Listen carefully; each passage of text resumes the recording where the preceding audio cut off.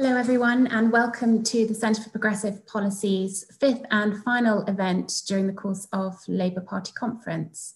My name is Charlotte Aldrett. I am Director for the Centre for Progressive Policy, CPP, and it's my real pleasure to introduce two fantastic speakers in their own right, but they'll be having a conversation between one another. Stephanie Flanders, who's Head of Economics at Bloomberg and is formerly the chair of the Inclusive Growth Commission, which we worked on together, and Anneliese Dodds, who is the Shadow Chancellor. By way of a little bit more background, Anneliese is a Labour and cooperative member for Oxford East. She was first elected in June 2017 and was quickly appointed a Shadow Treasury Minister. So it's a real pleasure to have two such fantastic economic experts here to think about the themes that we are very committed to at CPP, predominantly inclusive growth, what the government calls a levelling up agenda, and I'm sure similar and wider themes will come up during the course of their conversation. You will be able to pose your own questions on the question and answer function, and Stephanie will try to bring you in towards the end of their conversation. If you want to tweet, please do so at CentreProPolicy, #CPPLevelUp. And then finally, just to say that we are recording this session and it will be disseminated on our CPP channels after the event. So without further ado, I'll hand over to Stephanie. Thanks very much, Charlotte. I'm very happy to be here. I've been thinking about our Inclusive Growth Commission quite a lot as COVID has sort of taken over the economy. There's a Robert Macfarlane, the writer, has written a wonderful book called Underland, and in it he talks about what's happened when things that are buried deep in the ground in the Antarctic or the North Pole or the upper reaches of Scandinavia come out of the ground. Things that people thought would be buried forever are becoming out of the ground because of global warming, and they're called unburials. And it feels a bit like a lot has been unburied in the UK by this virus. It's sort of pinpointed these weaknesses and inequalities that were lurking beneath the surface of the economy and society with almost sort of laser precision. We've had very high employment, but as Charlotte, you and I saw as we went around the country, a lot of it concentrated on low skill, low productivity jobs in service sector, which have been hit so hard by the crisis. We had those extreme health inequalities that have got worse around the country, and those have accentuated the really unequal way that this virus has hit people from a public health standpoint. And then we had the deeply over-centralised government and economy. London playing a very outsized role, which was also replicated in the pandemic, appears to have played a role in giving us, making us the kind of centre of it for a while. But also the lack of a mature relationship between Whitehall and the rest of the country. We've seen how it made it so difficult for central government to implement nuanced local policies, and also very hard after all these years of reducing the money going into local services. It's very hard for local institutions now to fill the gap in response to this crisis and provide that leadership. So there's so many things that we've been reminded of that have been brought further up into view. But I think if you're a Shadow Chancellor, and indeed if you're Chancellor, you're facing not just that kind of the clarity of the long-term issues we face, but this immediate need to support the economy and to support people in a way that's safe. And I don't envy Rishi Sunak in having to decide now, in a sense, what has a long-term future and what should be forced to adjust when we have so much uncertainty in the economy. So I'm fascinated to hear Anneliese's, especially given her background and understanding of business, as well as a lot of these issues. I'm interested to know how she's thinking about it. I mean, Anneliese, I guess the obvious question right now, I mean, I'm fascinated with how you're thinking about the long-term agenda, but short-term, if we think we're at a stage where we can be a bit more strategic about how we support the economy. So we're not just holding everything in suspended animation, but we're actually trying to do things that help people short and long term. What would be the priorities for you? What are you thinking about? Yeah, well, thanks very much, first of all, for inviting me to be part of this conversation. And it's a real privilege, actually, to be talking to you, Stephanie, because I found your work just so illuminating and fascinating over the years. And I thought the work of the Commission was incredibly helpful, actually. I suppose, first of all, and it's an obvious point, but I don't feel that it's been sufficiently reflected as an economic issue over the last few months.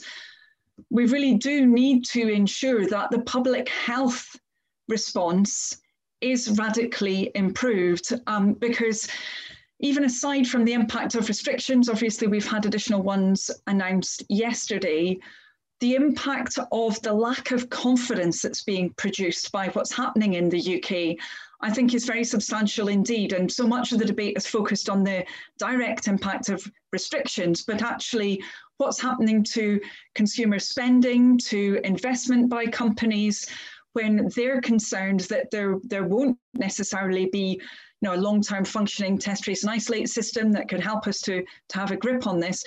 I think it's really important that we don't forget about that.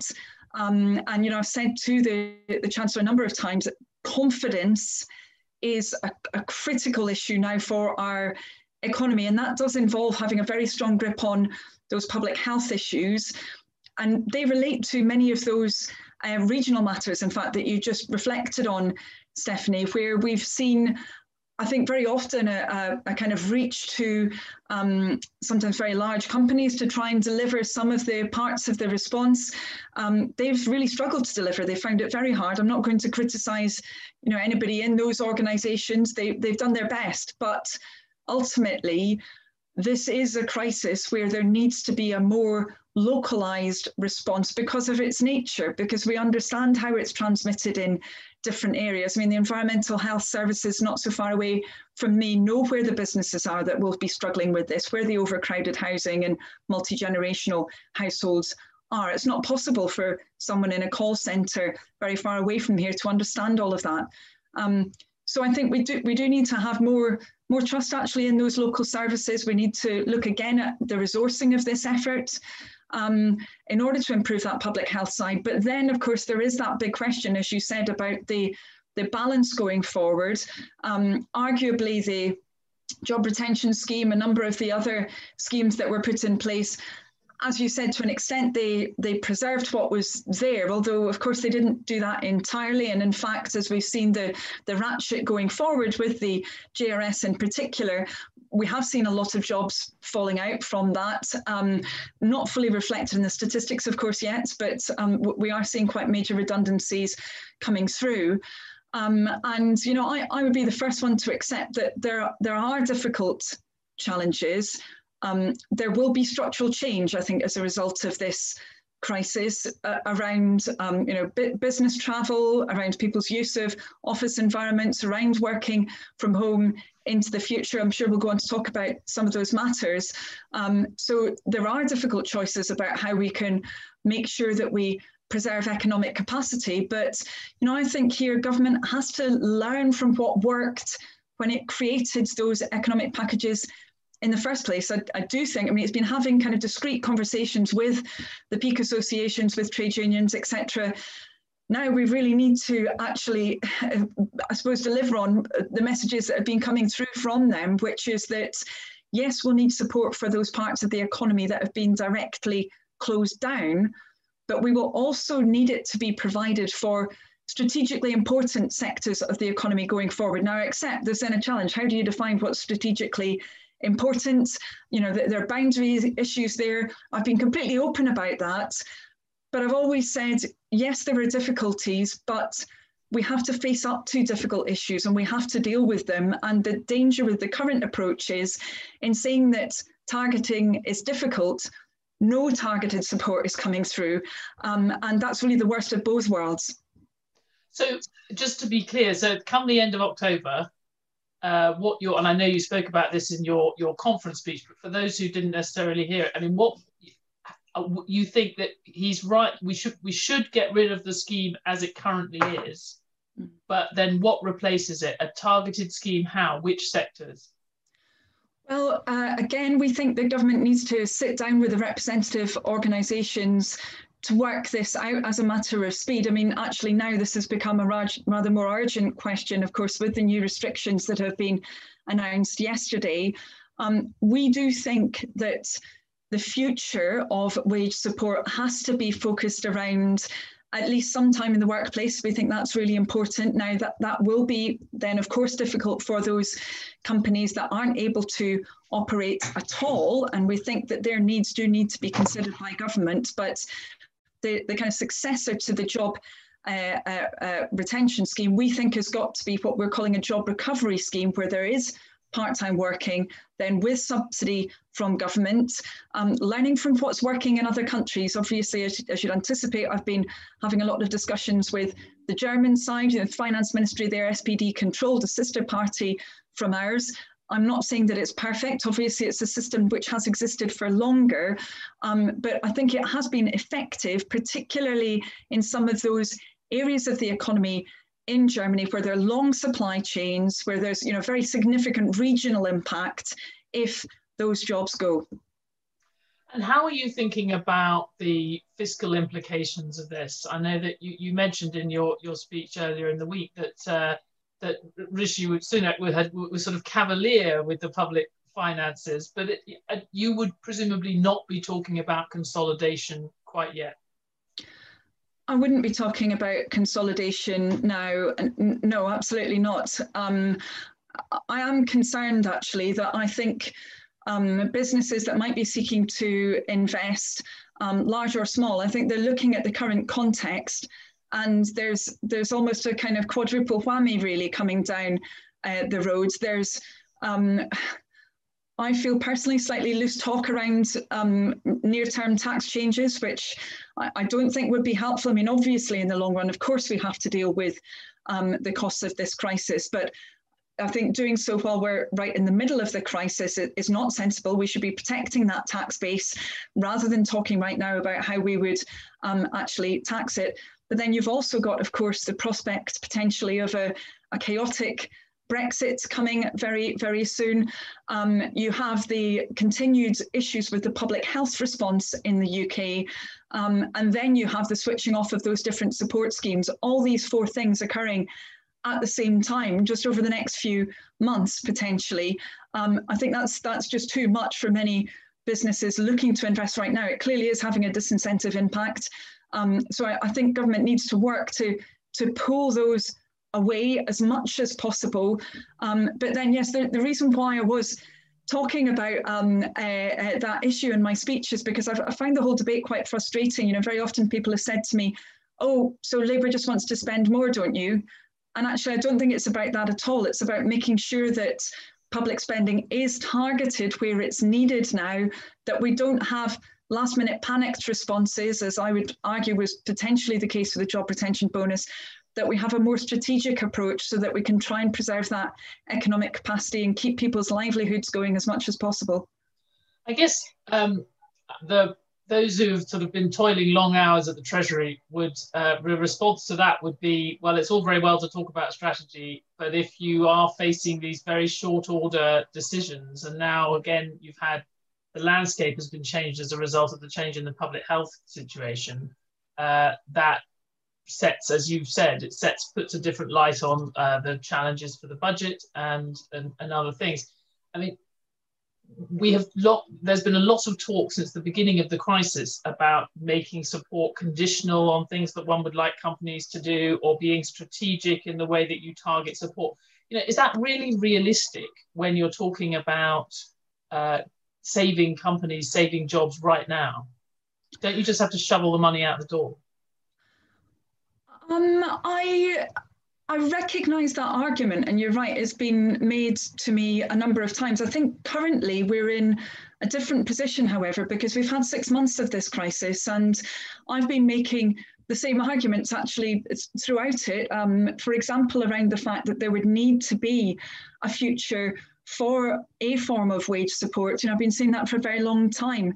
A number of issues where I don't think it's possible for not necessarily Treasury civil servants. I do think they're working very hard, but from the political side, for there to be a claim that, oh, you know, we just have to respond to the immediate. I mean, one, I think, very obvious case would be around support for those self-isolating, where for many months it was clear the system was not working. And for many months, we were calling on government to look at the evidence, and we just had a change, you know, just a few days ago.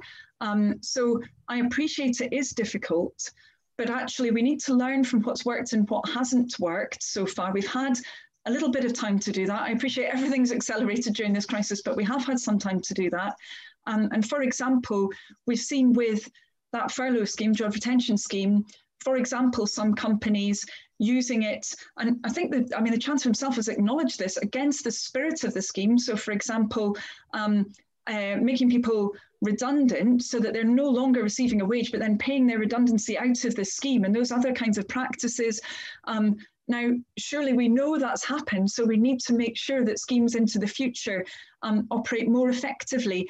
And you know, I'm not talking about backward-looking conditionality, but forward-looking conditionality, where also I think there's a shared agenda here. And I've talked to a lot of business who, you know, really feel that now is the time when, you know, we can work together on many of these issues.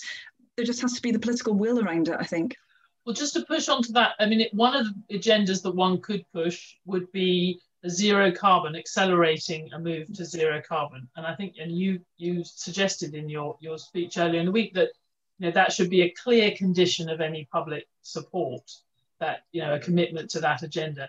I guess the challenge is, are you going to actually let a business fail if they can't present a challenging path to zero carbon, even if that means job losses right now? I mean, that's the challenge that many policymakers are facing around the world.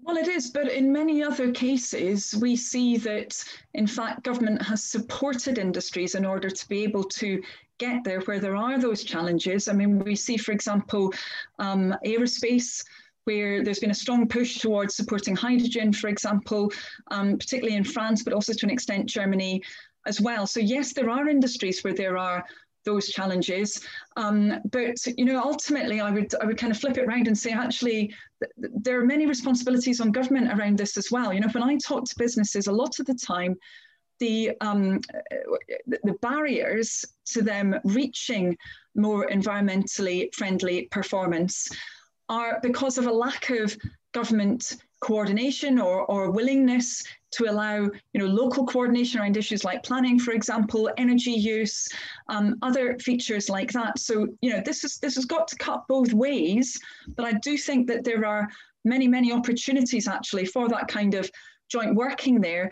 And as I say, I do believe that we're seeing that in other countries. I'm not going to say that it's easy. Is there going to be any perfect system? No, there isn't.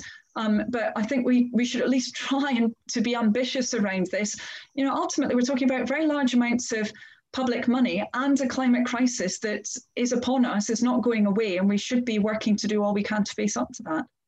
I mean, I think a similar question. I think you said on Monday, you spoke about conditions for investment in employment programs being sure that they result in good quality jobs. I mean, I guess I would put a different version of the same question. How can you, if councils up and down the country, and often parts of central government, have presumably wanted to create quality jobs, but actually the jobs that were available, the jobs that were there to be had, were low quality jobs. If that hasn't happened over several years, how are you going to do that in the next 6 months, 12 months, when actually you have young people potentially scarred by not getting any job at all? Are you really going to be able to say, no, it has to be high quality, I'm not going to let you create call centre jobs or whatever it is?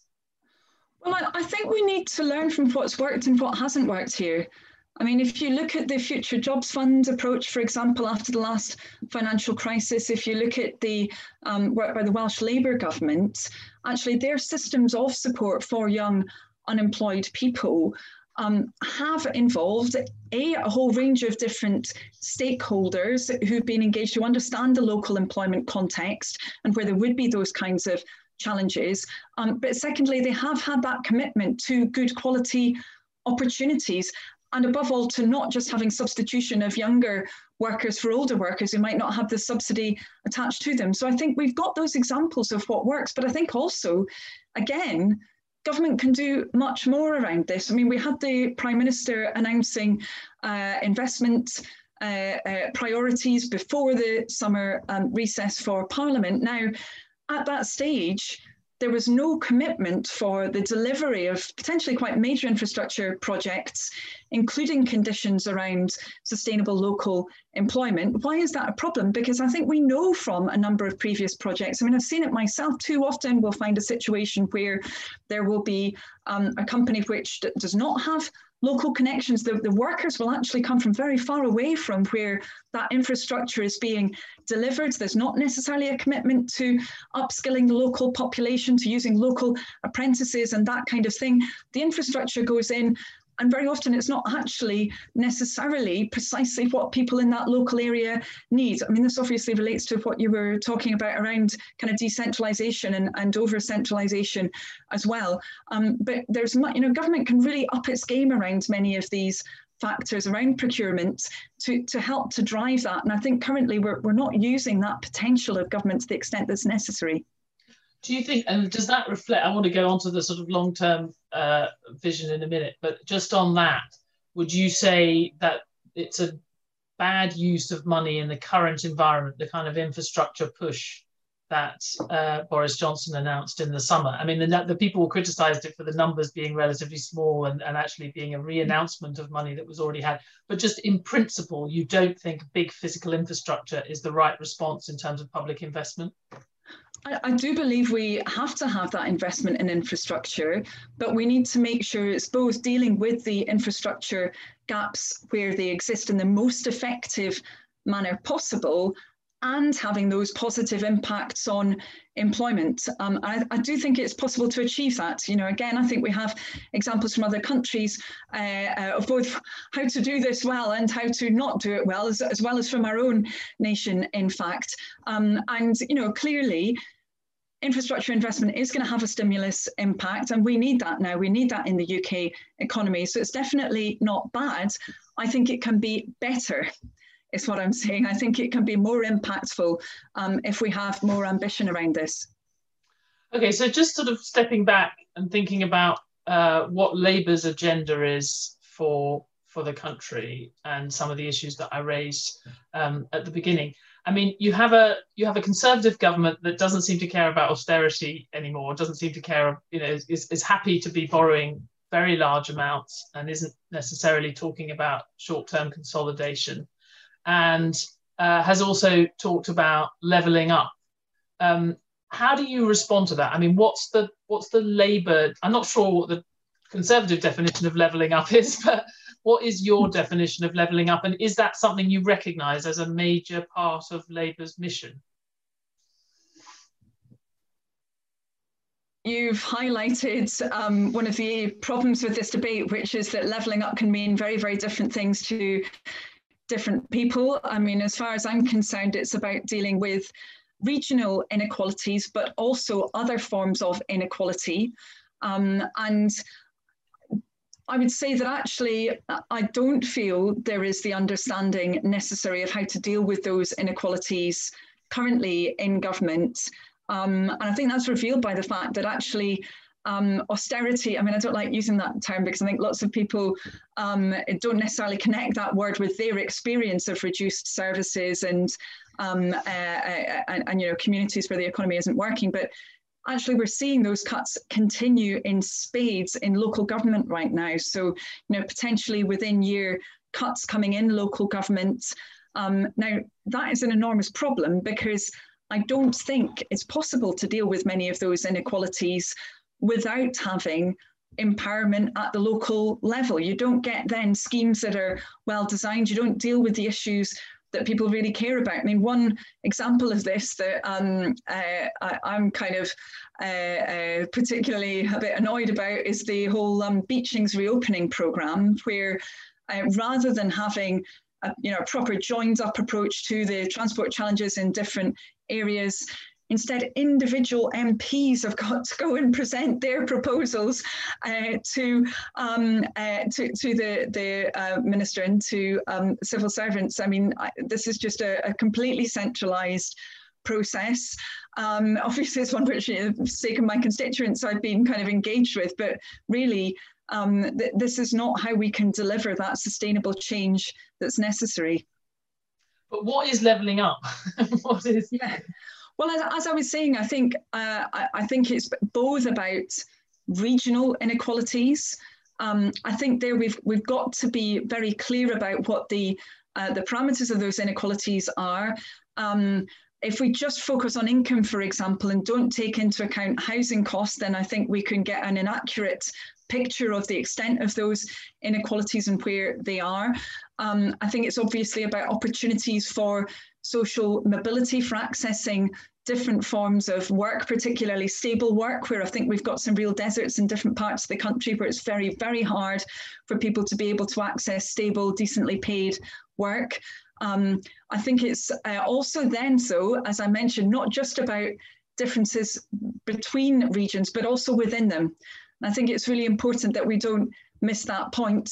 I mean, arguably, there's a bit more discussion currently around the situation of towns, and I think, you know, quite an interesting debate around whether there could be potentially more of a role for towns with potentially more working from home, although of course lots and lots of inequalities and issues raised by that development as well. But we still don't talk very much about rural areas. We still don't talk very much about rural poverty, for example, and lack of opportunities for people in many of those areas. So I think anyone who says that they've defined exactly what government's talking about when it speaks about levelling up, probably hasn't really followed the plethora of different different meanings it seems to take on at different points. I guess I mean, one question I had was just in concrete terms, how are you going to empower these local areas? Because Labour in the past there's been very sort of clear devolution programmes, but in terms of local government, actually, there wasn't a great deal of extra power given to them in terms of over public spending. And in fact, if anything, spending stayed firmly in the centre or returned to the centre in the Blair years. So I'm just wondering, right now, if you're talking about empowering local government, what would you give them control? What do you think they should have control over that they don't have control over now? Yeah, I mean, I would take it even back a step, actually. I think what we've had recently has been almost devolution of pain, right? So we've had the whole discussion around localised business rates and that kind of thing, but actually in a context where the central government grants has reduced so substantially to the extent that many local authorities don't get any central government grant to any practical purposes at all.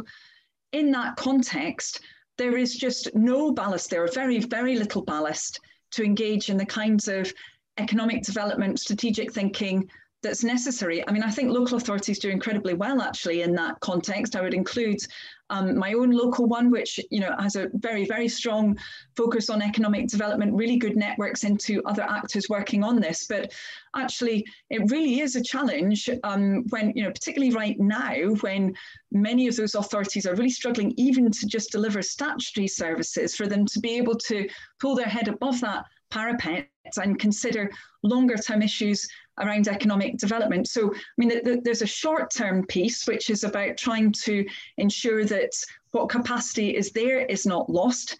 And I think they're the mixed messages that have come from government around, initially saying that lost income would be backfilled and then rowing back on that. So I think that's been very, very unhelpful. But I think in the longer term, there needs to be a mindset change. I mean, I've had kind of frustrating discussions with government around things like income generation by local authorities, where they've said to me, oh, but that's all been risky, hasn't it? That's been really risky activity. Well, what do they expect local authorities to do when they've had their grant cut back massively, when it's, they don't want to be raising additional council tax if they can help it, not least given that's become an increasingly regressive tax. There's limits to what can be done with business rates as well.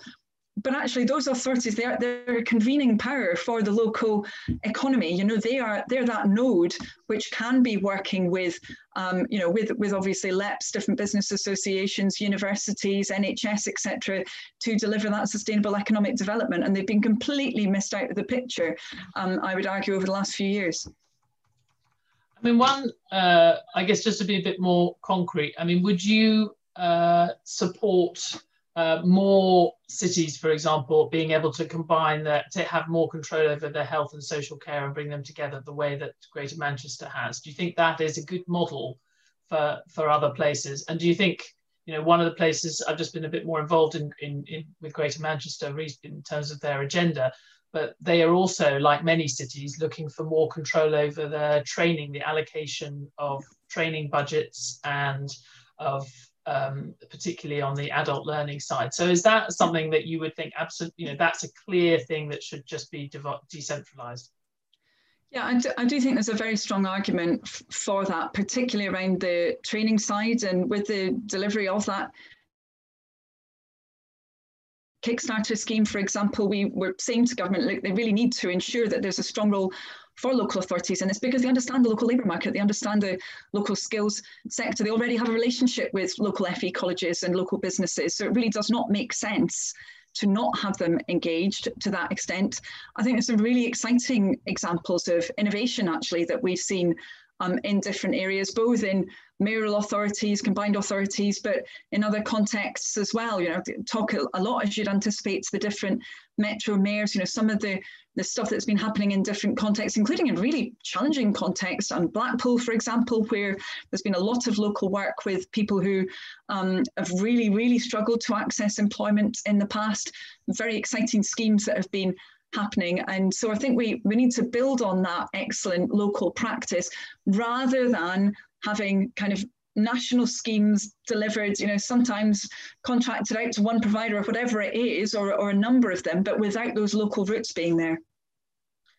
And do you think, I mean, just if we're sort of, I'm struck when you're talking about towns and rural areas, which I think is very interesting, but, you know, what is the vision? If you're talking now to what is still very mostly Labour-dominated cities, governments, all of whom have bet a lot on a model which actually bets on agglomeration, on you know, economic benefits accruing to a strong centre, and actually things, Greater Manchester and other areas, city regions who've had their deals, have often, it's been about trying to make sure that the surrounding towns feel more of a stake in the success of the centre and feel more benefit from that, from being more connected.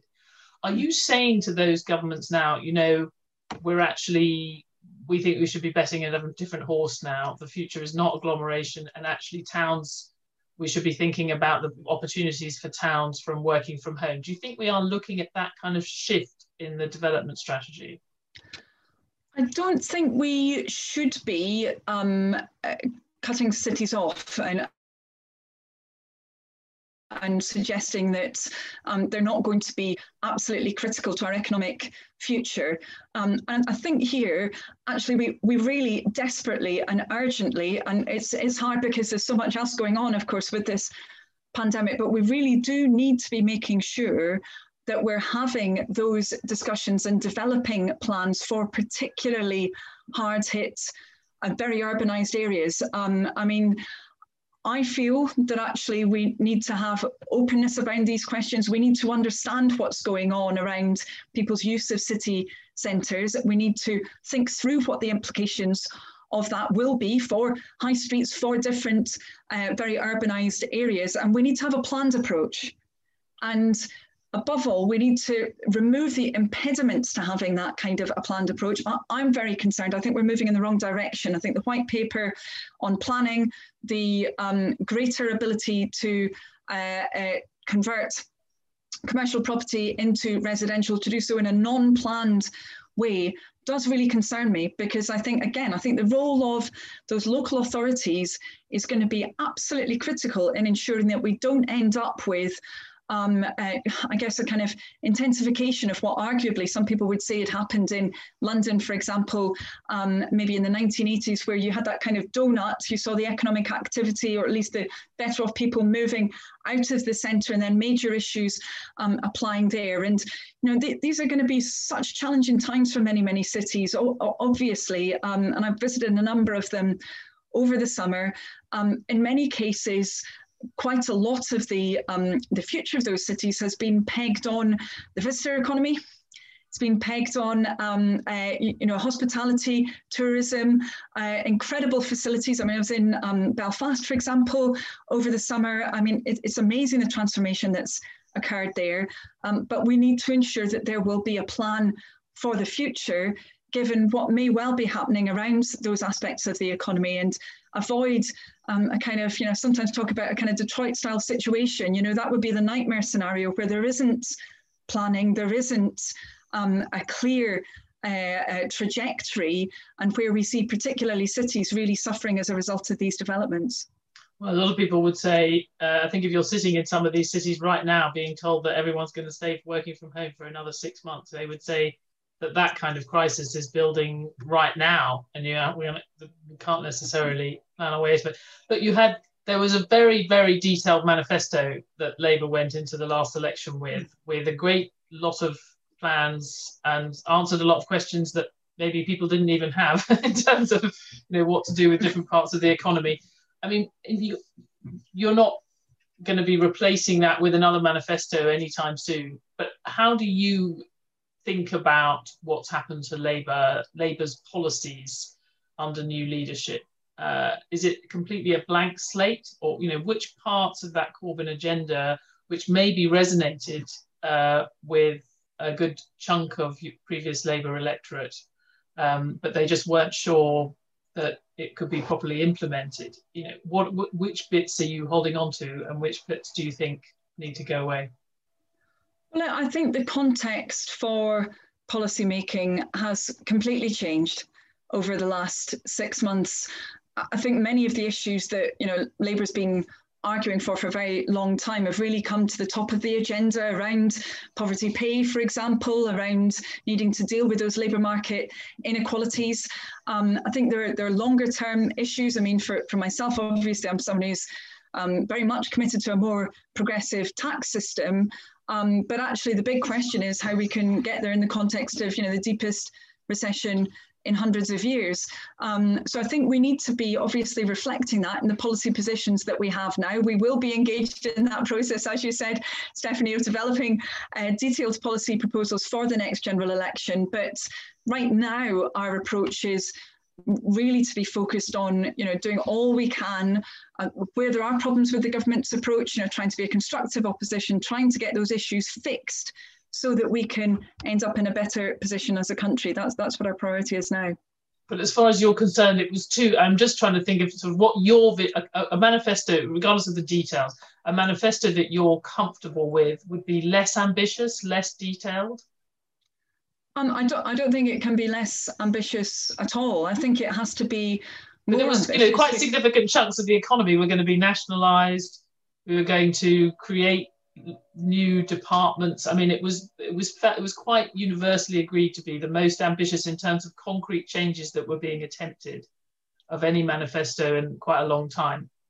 But then I suppose, Stephanie, we could say, well, look at what's happened over the last 6 months around, for example, the recognition of problems in the social security system, finally, that we were trying to point out for a very long time indeed, but also the problems that it's revealed, this crisis. And, a number of them, I would say, are areas where we will need to really seek to develop policy that will be effective. I mean, one thing that's been very clearly revealed to me throughout this crisis is the poor quality of industrial coordination, at least the extent to which the centre works with those out in the country who can help to deliver that. I mean, I've been really frustrated by the fact that we've got lots of excellent manufacturers, for example, trade unions trying to work with them, and it took a very long time to unblock those processes to get the production that we needed for the public health effort.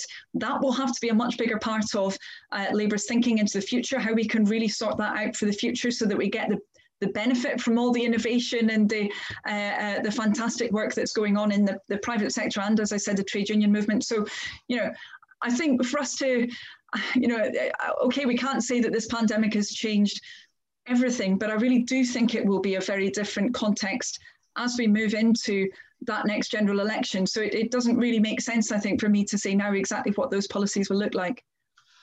One of the things of the context that has changed completely is the environment around public spending and borrowing, obviously. And we have a question about this from Mike Cashman, who's we all heard from the Tories in late 2019 what a disaster for the UK major public spending would be, and have now seen public spending that makes 2019 plans seem timid. You know, where on earth does that place the public finances in 2020? I mean, I would say to you, as someone who is potentially a future Chancellor, people are never going to believe that we need to cut spending and cut borrowing ever again, are they? I mean, they've been shown that actually there is a magic money tree that has suddenly magically produced all this money that they've been told for 15 years or 10 years was not there. Doesn't that make things very difficult for any Chancellor looking forward? Well, I suppose there's another difficulty as well, isn't there, which is that people could look back on this period, and if they believe that spending has not been effective, you know, there are two different directions that could go in, right? So that could go in terms of reducing people's belief that actually public efforts can deliver for them and can help them in their communities, or we could end up in the kind of situation that I want, which is where we're talking much more about where that public spending is directed and what needs to be done to get the best benefit from it. So I think, you know, some of the debate, I sometimes find it a bit frustrating. People say to me, oh, well, you know, surely Labour's just saying that you want to spend even more. Well, actually, that's really not where I am at all. I think, and in fact, I talked about this quite a bit in my speech. If we look at some of the delivery of particularly the public health response and the way that's been gone about without adequately specified contracts that work with the public sector in particular, you know, kind of last minute, what I would view as panicked measures, that's not been public spending delivering in the way that it needs to. And I think also it arguably highlights the need for just more capacity into the future, because not having that capacity can't be fixed. I think we're seeing that to an extent. It can't easily be fixed with ad hoc funding, you know, delivered in the midst of a crisis. And what would be your principles? I mean, there's been some discussion around the balance of, you know, again, just in broad terms, if we're thinking about the big pile of public debt, but also the potentially continued high borrowing that will have to come down eventually, even if we're not trying to reduce the stock of debt. There has been some belief that the balance of consolidation between spending and tax rises, spending restraint and tax rises, would be very different next time around. And I think even many Conservative voices have suggested that there can't be a big emphasis on spending cuts. Is that, I mean, just on that basic level, is that where you are, that the bulk of consolidation that happens should be through tax rises? I mean, I have to say that I think that debate occurring right now, personally, is premature, because as I mentioned at the beginning of this, I think that some of the kind of shadow boxing that's going on in the Conservative ranks seems to be actually leading to concern in the business community around the impacts of this. So I think we should be focused on the size of the tax base, you know, trying to retain that. Into the future, of course, there will be questions around taxation then.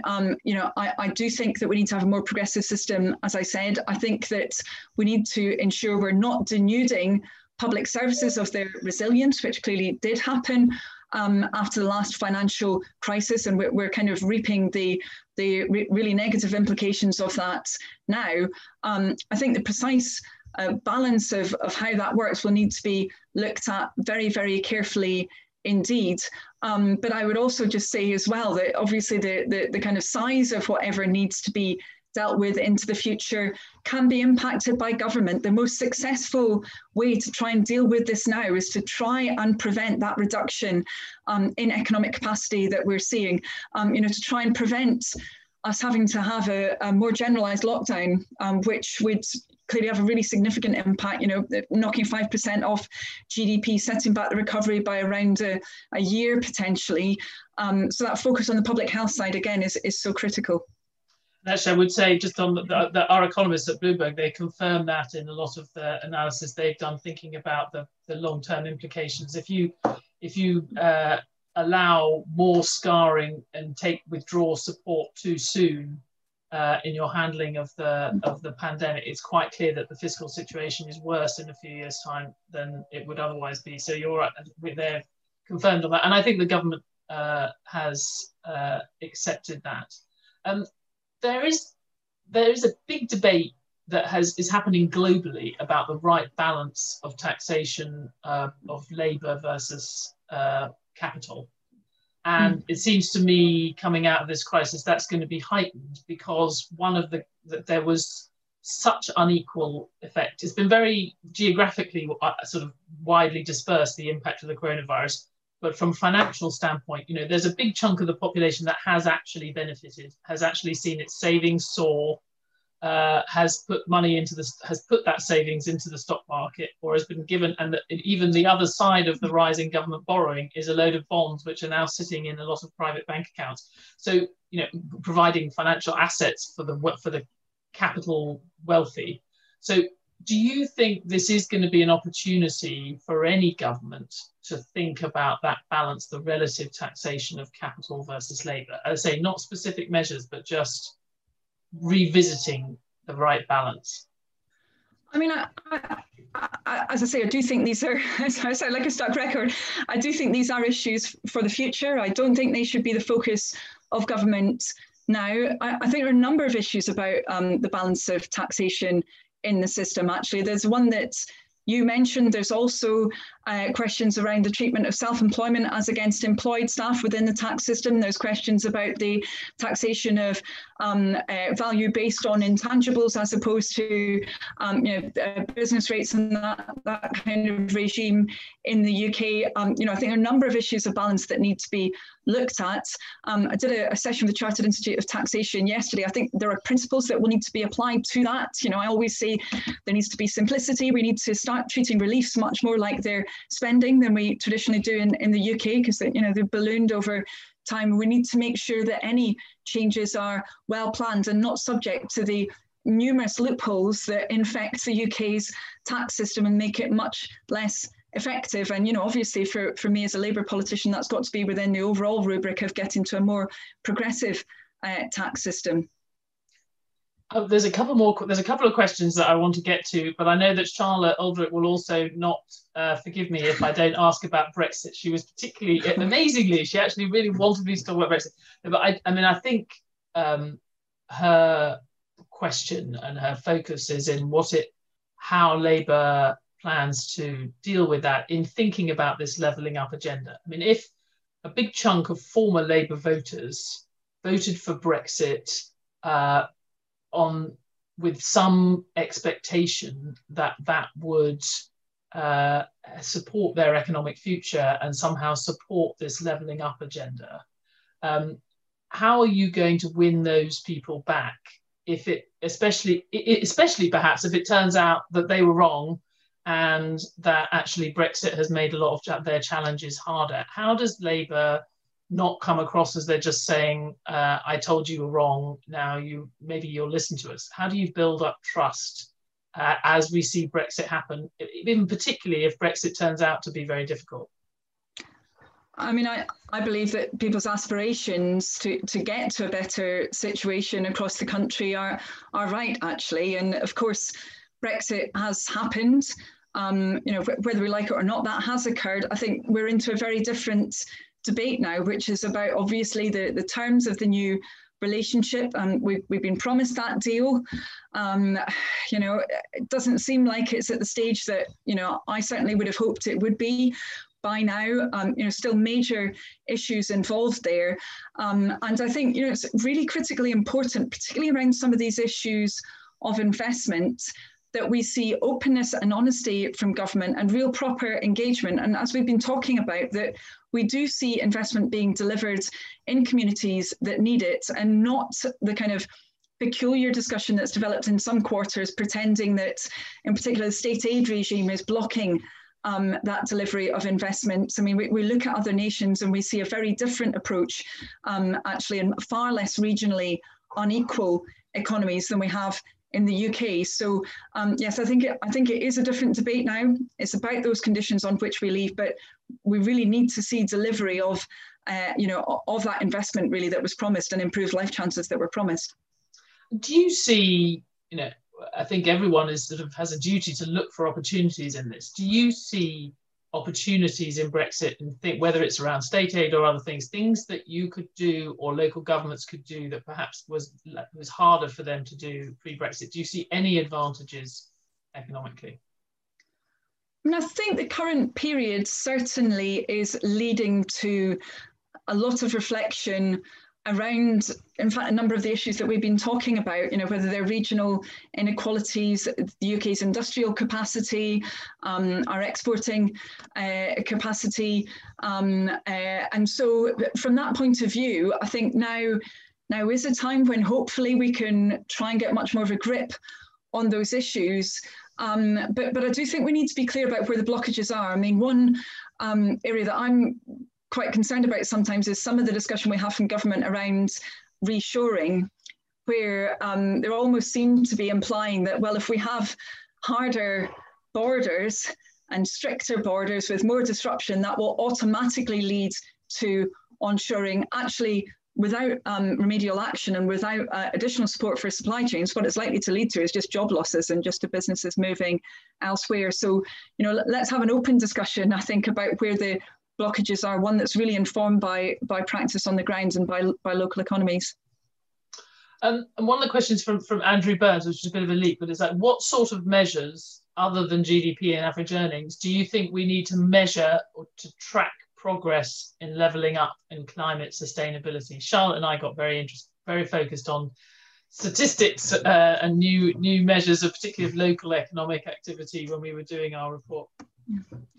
Yeah, no, I think there's a huge amount of, really interesting work that can be developed around this. I think we do need to move beyond just having GDP as, well, I wouldn't say it's a sole measure, because other measures are used and they are talked about, but I think we do need to have a more sophisticated understanding. A really lively debate involving groups like the Commission and Richard Layard and others about how we can better measure well-being. I mean, I suppose this certainly doesn't apply to your work, but in some contexts, I think that there's been perhaps a slightly manipulative suggestion that, if we're looking at, say, low-income families, that actually we should not focus on how much funds they have to spend, for example. I don't think that's helpful, because I think actually money still is very important to individuals at the bottom end. But do we need to have a more sophisticated understanding of what's important for economies locally and nationally? Yes, we absolutely do. And there's another question that's come up. I mean, there is one of the things when I'm sort of talking to people globally about changes, people are thinking about how the global economy might be affected, how trade might be affected by coronavirus, and that some of the early expectation that people would immediately bring production home has not really been borne out. So we will still have a globalized economy. But one thing that everyone seems to agree on is that this crisis is going to accelerate companies' efforts to automate. And obviously we were already concerned about the pace of that and how that was going to be dealt with in the labour market. I'm just interested, if you have British companies whose response to Brexit and to the challenges they had with supply chains earlier in the year is to automate and maybe have 100 not so great unskilled jobs be replaced by a handful of really well-paid skilled jobs. Is that going to be, and they may be able to compete better internationally if they do that, presumably, I mean, you as a Labour Chancellor is not going to have an issue with that. What's your response to dealing with very fast automation, faster perhaps than we thought? Yeah, I mean, I think this is a tricky area because there's so many different prognoses about the impact of automation on broadly on the social structure and the labour market, aren't there? And they're very optimistic ones that this will lead to a new era where creativity will be prized, and somehow those who were low paid previously can be kind of pulled into that.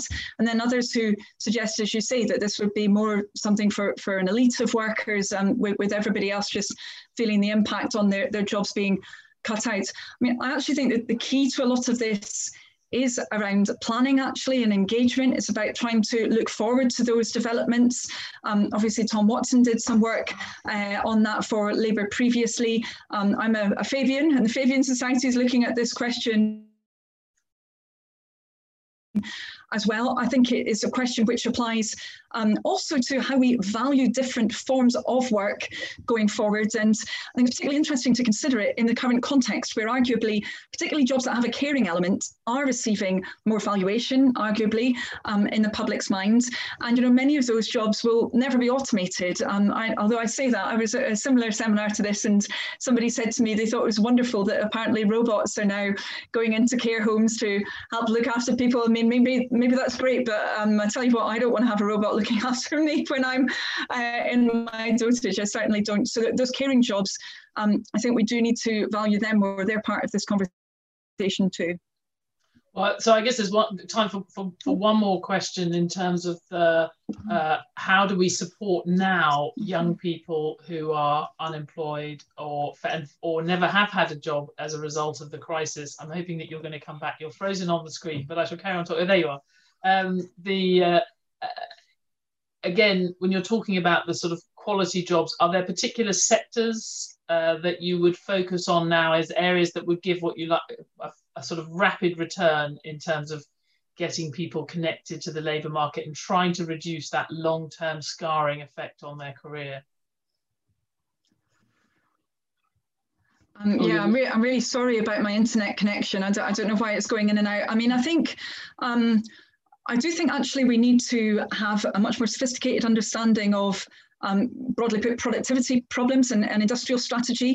I mean, traditionally, we haven't had any sector deals around care or around retail or around those parts of the economy that actually, are delivered by large numbers of workers, and where improving management, improving the skilling of workers could have really quite a significant impact. I think also actually in many cases, having a more open discussion about pay and its linkage to productivity is very, very important, where arguably, reduced pay over time has had a negative impact on productivity. Well, I think we've ended on a suitably sort of micro point after quite a lot of sort of microeconomic discussion, and I appreciate. I mean, this is in the spirit of this event that we were sort of trying to get into what might need to happen in this country. You sound like you're having to go to speak at far too many seminars and events like this, but I know that on behalf of Charlotte and everyone at the centre, we're very happy that you could do it, and I personally was happy to have the conversation. So thanks very much, and thanks to everyone for dialing in. Lovely, thanks a lot. Thank you. Cheers. Take care.